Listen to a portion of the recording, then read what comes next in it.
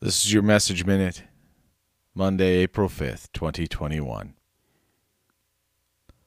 6 days before the Passover, Jesus therefore came to Bethany, where Lazarus was, whom Jesus had raised from the dead. So they gave a dinner for him there. Martha served, and Lazarus was one of those reclining with him at table.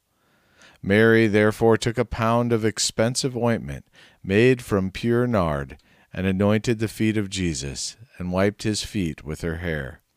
The house was filled with the fragrance of the perfume. But Judas Iscariot, one of his disciples, he who was about to betray him, said, "Why has the ointment not been sold for 300 denarii and given to the poor?" He said this not because he cared about the poor, but because he was a thief, and having a charge of the money bag, he used to help himself to what was put into it. Jesus said, "Leave her alone, so that she may keep it for the day of my burial.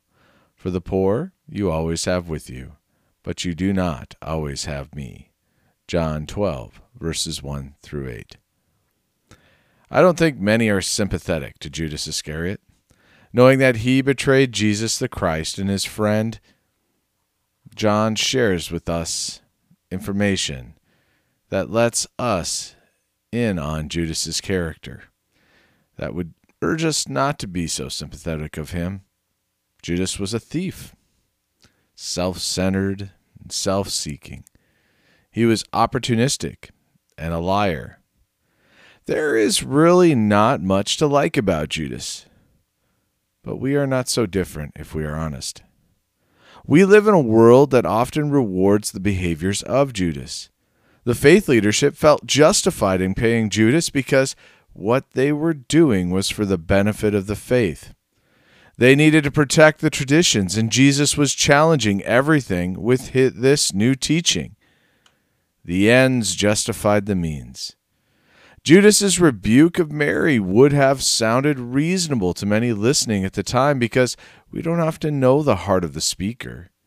Yet we are called to pray for a discerning heart to honestly judge another's intentions and check our own hearts when we feel uneasy about what another is doing. How quickly do we consider another's actions, whether for good or ill, before we know the whole story? Like Judas going after Mary, we would not know what was truly going on in this interaction, and this account may have sounded totally different without the complete information.